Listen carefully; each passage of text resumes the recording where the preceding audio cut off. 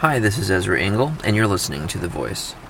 Reading Exodus chapter 16 for Wednesday, April 12th. The whole Israelite community set out from Elim and came to the desert of Sin, which is between Elim and Sinai, on the 15th day of the second month after they had come out of Egypt. In the desert, the whole community grumbled against Moses and Aaron. The Israelites said to them, "If only we had died by the Lord's hand in Egypt. There we sat around pots of meat and ate all the food we wanted, but you have brought us out into this desert to starve this entire assembly to death." Then the Lord said to Moses, "I will rain down bread from heaven for you. The people are to go out each day and gather enough for that day. In this way I will test them and see whether they will follow my instructions. On the sixth day they are to prepare what they bring in, and that is to be twice as much as they gather on the other days." So Moses and Aaron said to all the Israelites, "In the evening you will know that it was the Lord who brought you out of Egypt. And in the morning you will see the glory of the Lord, because he has heard your grumbling against him. Who are we, that you should grumble against us?" Moses also said, "You will know that it was the Lord when he gives you meat to eat in the evening, and all the bread you want in the morning, because he has heard your grumbling against him. Who are we? You are not grumbling against us, but against the Lord." Then Moses told Aaron, "Say to the entire Israelite community, 'Come before the Lord, for he has heard your grumbling.'" While Aaron was speaking to the whole Israelite community, they looked toward the desert, and there was the glory of the Lord appearing in the cloud. The Lord said to Moses, "I have heard the grumbling of the Israelites. Tell them, at twilight you will eat meat, and in the morning you will be filled with bread. Then you will know that I am the Lord your God." That evening quail came and covered the camp, and in the morning there was a layer of dew around the camp.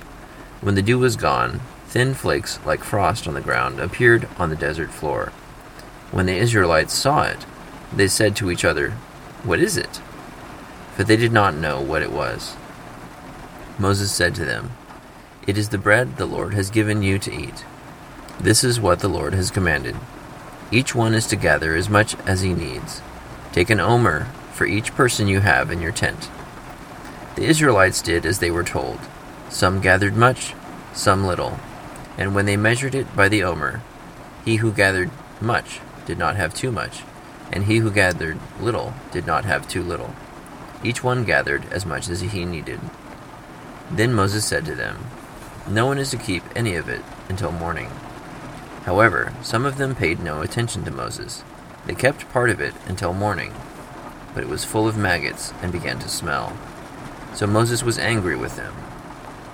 Each morning everyone gathered as much as he needed, and when the sun grew hot, it melted away.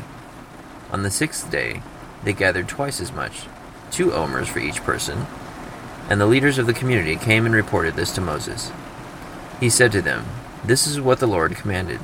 Tomorrow is to be a day of rest, a holy Sabbath to the Lord. So bake what you want to bake, and boil what you want to boil. Save whatever is left, and keep it until morning." So they saved it until morning, as Moses commanded, and it did not stink or get maggots in it. "Eat it today," Moses said, "because today is a Sabbath to the Lord. You will not find any of it on the ground today. 6 days you are to gather it, but on the 7th day, the Sabbath, there will not be any." Nevertheless, some of the people went out on the 7th day to gather it, but they found none. Then the Lord said to Moses, "How long will you refuse to keep my commands and my instructions? Bear in mind that the Lord has given you the Sabbath. That is why on the 6th day he gives you bread for 2 days. Everyone is to stay where he is on the 7th day. No one is to go out." So the people rested on the 7th day. The people of Israel called the bread manna. It was white like coriander seed and tasted like wafers made with honey.